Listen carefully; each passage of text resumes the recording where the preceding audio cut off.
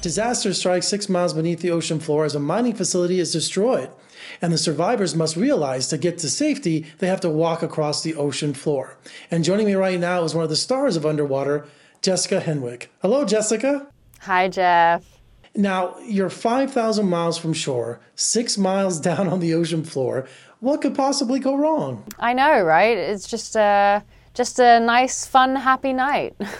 What I love about Underwater, it wastes no time getting started. Within 5 minutes, disaster strikes and the movie's going. Yeah, we're instantly thrown into it. In the opening scene, you see Kristen Stewart, who plays Nora, and boom, the earthquake happens. And the station that we are at the bottom of the ocean is almost destroyed completely. And the few survivors, there's like 5 or 6 of us, realize that we have to get out and we have to walk across the ocean floor to another station if we're going to survive. Now, you play Emily. Tell us about her job at the station. So I play Emily, and she is a marine biologist, but she's just at the station on a work placement. So she's really in the wrong place at the wrong time, unfortunately. And she lets everyone know, like, I'm not supposed to be here. She's so unqualified for this disaster, she can't even operate a diving suit. Yeah, she's never worn the dive suit. It's not part of her job description. So she's in a suit that's too big for her. I think I look quite funny in the suit, to be honest.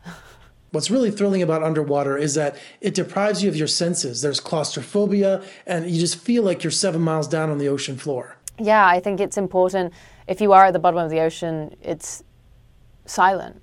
And that's really, really interesting. And it's dark. There's no light down there. And so the film really captures that well, and that feeling of claustrophobia, even though you're in a huge, wide expanse of space. So what were the physical challenges of making Underwater? Were you, like, wet all the time? So we were only wet for the first 2 weeks. And even then, I wasn't even in all of the wet scenes. The challenges of that are that you're working in this water that they don't change. And so because they can't change the water and crew members are going in and out, actors are going in and out, they just pump it full of chlorine every day. And so by the end of the 2 weeks when I went into it, it was so full of chlorine that we all got burns on our skin and we started to get aggravated. So that was the first challenge. And then we got into the dry scenes, which was with the suit, and that was a whole thing on its own.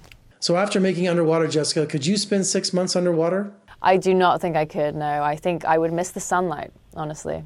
And finally today, tell me about working with Kristen Stewart. Kristen's great. She's so passionate, and she brings it all every single day. And kudos to her because she is in almost every shot of this film, or maybe every shot of the film. It's her going on this traumatizing experience, and yeah, she lived and breathed it. Well, congratulations, Jessica, on Underwater. And when you have a chance, come visit us in Las Vegas. We'd love to have you. Thank you so much.